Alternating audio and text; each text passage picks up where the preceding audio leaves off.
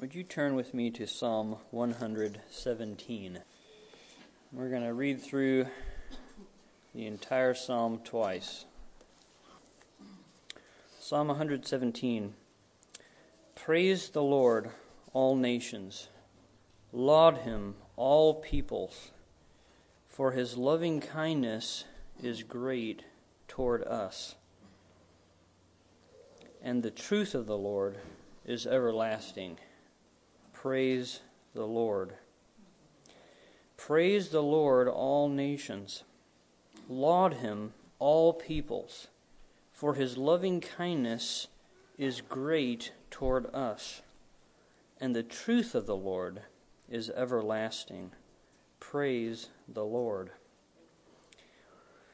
Psalms 113 to 118 were psalms that were sung during the Passover. I read that Psalm 113 and 14 were sung at the beginning of the Passover meal, and that Psalms 115 through 118 were actually sung at the end of the meal. And together all these psalms are what are called the Howl Psalms, because the great theme of the psalms is hallelujah, praise the Lord. Well, Psalm 117 it's the shortest psalm that we have. It's the middle psalm as they're arranged in Scripture. But there's a great deal that we can learn just from these two verses. The first thing that we could talk about that we see in this psalm is that only the Lord is worthy of praise. There is no other subject that we see in this psalm, no other object of worship, of glory, of adoration, here or in any other part of Scripture. There's no other person, there's no man, no woman, no teacher, no ruler, no thing that is worthy of our praise except the Lord himself. There's no one beside him. And this alone is the most important thing that we can see here in this psalm. It's the most important thing that any person can ever know. And in fact, there's no use going on to anything else in your study of theology unless you see in the core of your being that this is true, that only the Lord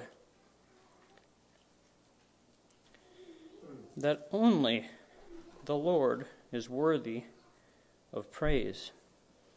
And all this can be seen in this little psalm, which is actually just an echo here of what would have already been sung on the Passover night at the meal. In Psalm 115, verse 1, "Not to us, O Lord, not to us, but to your name give glory, because of your loving kindness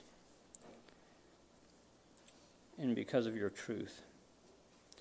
Well, since the Lord is the only God, he is not worthy to be compared to any other thing that we can think or do or see. So if our praise or adoration, if our affection is shifted off of God to any other thing, if we delight in anything other than God, we become idolaters.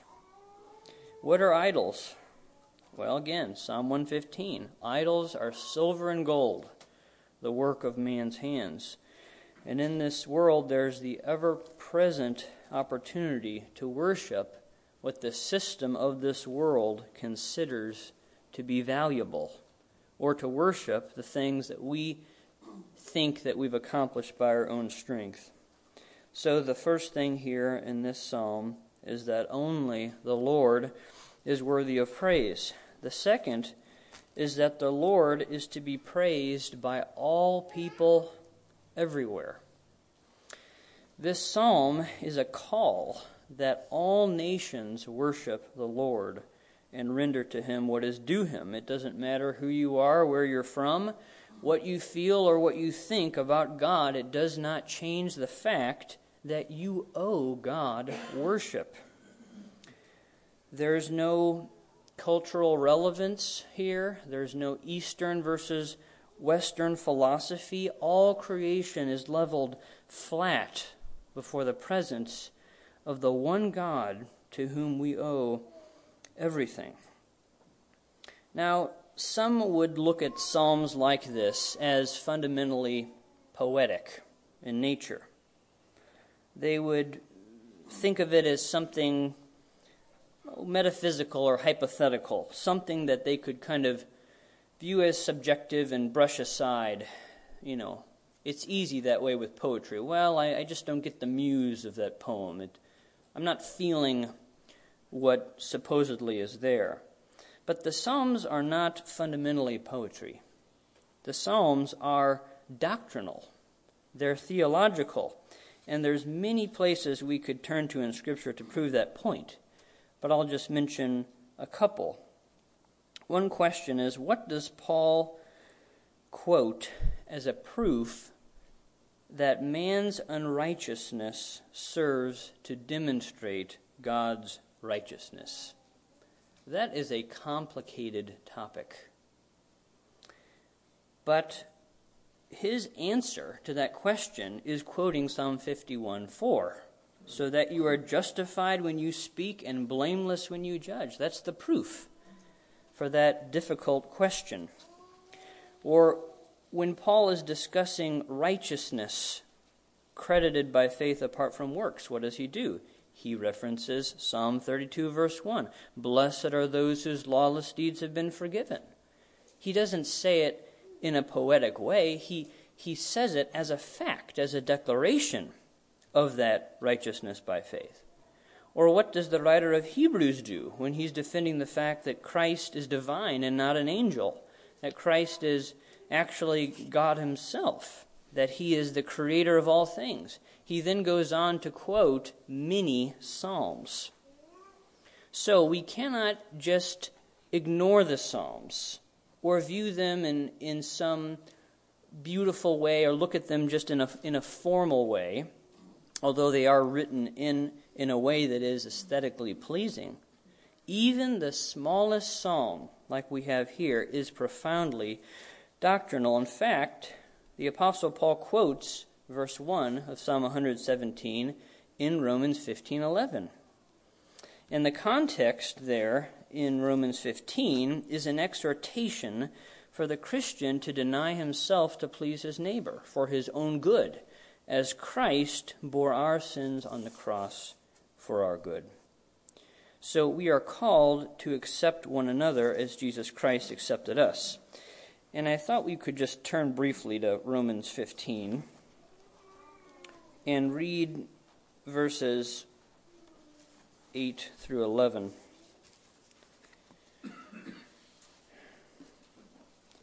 For I say that Christ has become a servant to the circumcision, to the Jew, on behalf of the truth of God, to confirm the promises given to the fathers, and for the Gentiles, to glorify God for his mercy. As it is written, and he quotes Psalm 18, therefore I will give praise to you among the Gentiles, and I'll sing praise to your name. Again he says, he quotes Deuteronomy, rejoice, O Gentiles, with his people. And again, Psalm 117, praise the Lord, all you Gentiles, and let the peoples praise him. So the full significance of verse 1 of this psalm is that because of the death of Jesus Christ on the cross for sins, the promises of God or the blessings of God are offered in the gospel to the entire world, not only to those who are of the law, but to those who are of the faith of Abraham, as Paul is mentioning there in the context of Romans 4. So think of that. Here you have the Jews at the Passover singing, praise the Lord, all nations. But the fullness there is, praise the Lord, all you Gentiles. So this is deeply, deeply profound. So now, what do we have? Now, apart from the law, the righteousness of God has been manifested. Even the righteousness of God through faith in Jesus Christ for all who believe. So, the first thing we see is that only the Lord is worthy of praise. The second thing is that the Lord is to be praised by all people everywhere, because the righteousness of God has been offered to all who believe, both Jew and Gentile. Well, the third thing we can see in this psalm is that the Lord is not only to be praised, but the Lord is to be greatly praised. And we see that in the repetition. In verse 1, praise the Lord. In the second line, laud him. It's the same idea, bringing glory, magnifying the Lord. And then at the end there, praise the Lord, hallelujah. Now, the non-Christian looks at this as unnecessary excess. I mean, to go to church on Sunday is fine as a civic duty. We need some structure, and we need to be nice to one another in our world. But to be consumed daily with a Godward view, to have our affections or our interests off of the things of the world on a daily basis, I mean, this is too much here. But that is exactly what we see in this psalm. We see this call to be consumed with the praise of God. And we see that in many other places in Scripture. Like Psalm 34, I will bless the Lord at all times. His praise shall continually be in my mouth. Or 1 Corinthians 10, whether then you eat or drink or whatever you do, do all to the glory of God. Now, I would admit that in this life, the danger for excess abounds. And we've all heard, moderation. Moderation is the key. Because we know that men have ruined themselves through both laziness and through ambition. We know that we can work too much and we can play too much. And we can rest too much and we can run too much. And we can care too much and we can feel too little. But the one thing that we can never do too much is to seek the Lord and to praise His name. And we are challenged to do this in Scripture. Time would fail us to go through all these, but we're challenged to seek His face continually, to be full of longing for the ways of the Lord and for the word of the Lord. Paul tells Timothy to be immersed in the things of the Lord.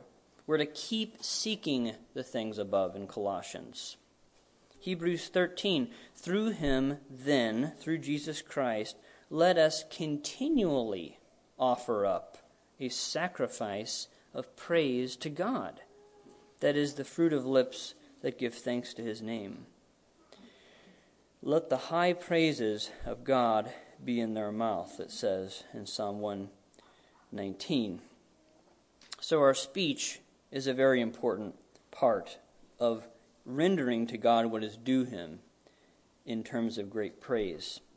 Well, Jesus Christ is our great example, and the Christian, by definition, has been called to be like Him, called to have a life that is a living sacrifice to God, a soothing aroma to God. So through Christ, we are to be continual sacrifices of praise to God. And this sacrifice involves the whole man. It involves the mind, the body, the emotions. Everything is to be yielded up continually to God in thanksgiving to Him. And we see that picture many times in the Old Testament of a sweet-smelling aroma there in Leviticus, of a lamp that's continually burning in the presence of God. Well, the lost person, in light of all this, asks why. Why do I need God? Why do you say that I owe God anything? And it's the same situation that Paul brought out in Romans chapter 2, that the lost man does not honor God or give thanks. He's not thankful. He doesn't see at all the loving kindness of God. But what does it say here in this psalm? Praise the Lord, all nations. Laud him, all peoples. For his loving kindness is great toward us. So we are to praise the Lord because of who he is as the only God, yes. But we see here something amazing, and that is that we are each objects of his loving kindness or of his faithfulness. And to show this, all we need to consider is the fact of the grace of God. That is, that God gives to us what we have not merited. And he does it universally without fail. Any display of God's goodness, of his kindness, of his long-suffering or mercy is because God has been, first of all, gracious in giving you what you do not deserve. So universally, God's grace has been displayed to all creation in that he has given us breath, he's given us life, he's stamped his image, his attributes, like it says in Romans, his eternal power, his divine nature, have been impressed in the act of creation. So there's no animal, there's no organism, there's no molecule that can exist apart from the unmerited grace of God. Psalm 139 says, "The Lord is good to all, and his mercies are over all his works." Or over all his works. You open your hand and satisfy the desire of every living thing. So it can't be denied universally that God is gracious. But we can go further than that. We can talk about God's grace particularly to every human being. And that is sometimes referred to as God's common grace. And this again is a theme in Scripture, that God causes his sun to rise on the evil and the good, that he sends rain on the righteous and the unrighteous. In Matthew 7, Jesus says that evil people know how to give good gifts to their children. Well, how is that? How is it that people who hate the very God that hourly gives them breath are able to tenderly kiss their children at night and to care for them? It's because of the indiscriminate, general grace of God in this world, that every human being has been made in the image of God. Amen. That God has given us each a conscience. It's a great thing. Even those who will reject God and will ultimately be in hell, it says in Acts 14 that God has satisfied their hearts with food and gladness in this world. God is kind to ungrateful and evil men. Why? God is patient with men because he wants them to repent.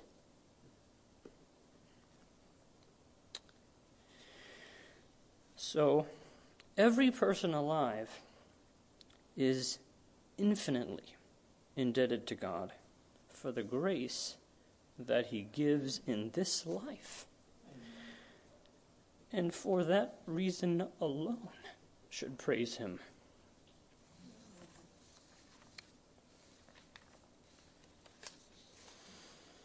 But we can go further than that. What we have been reading about here is not only that God's loving kindness is great, but that his loving kindness is great toward us. And the full significance of this psalm is regarding the church. You see, although all men have been made in the image of God, his particular grace has been shown to the church in Jesus Christ. His covenant grace has been displayed to the church in Jesus Christ. God has repeatedly orchestrated world events. He's repeatedly established world powers, especially to preserve the church. He is bearing patiently with vessels of his wrath that has lost men in this life in order to make known the riches of his glory to the church. The grace of God has appeared, bringing salvation. That's Jesus Christ, the grace of God. Everlasting life has been given as a free gift to the Christian because of the covenant grace extended to the church in Jesus Christ. In him we have redemption through his blood, the forgiveness of our trespasses, according to the riches of his grace. Ephesians 1:7. So this grace in Christ is the great loving kindness of God that brings eternal life. And that's the full essence here in Psalm 117. All men are preach the gospel of Jesus Christ. All nations are urged to come to God and to praise him as is due his name because of the great loving kindness that has been secured for the church in Jesus Christ. So, only the Lord is worthy of praise.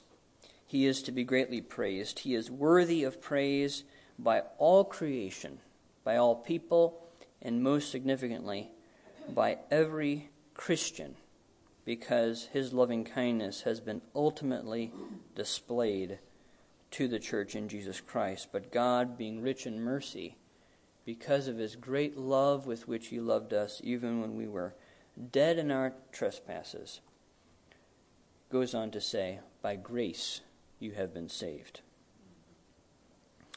Well, we are to praise God because of his great loving kindness, and it goes on. It says, and the truth of the Lord is everlasting, or the faithfulness of the Lord is everlasting.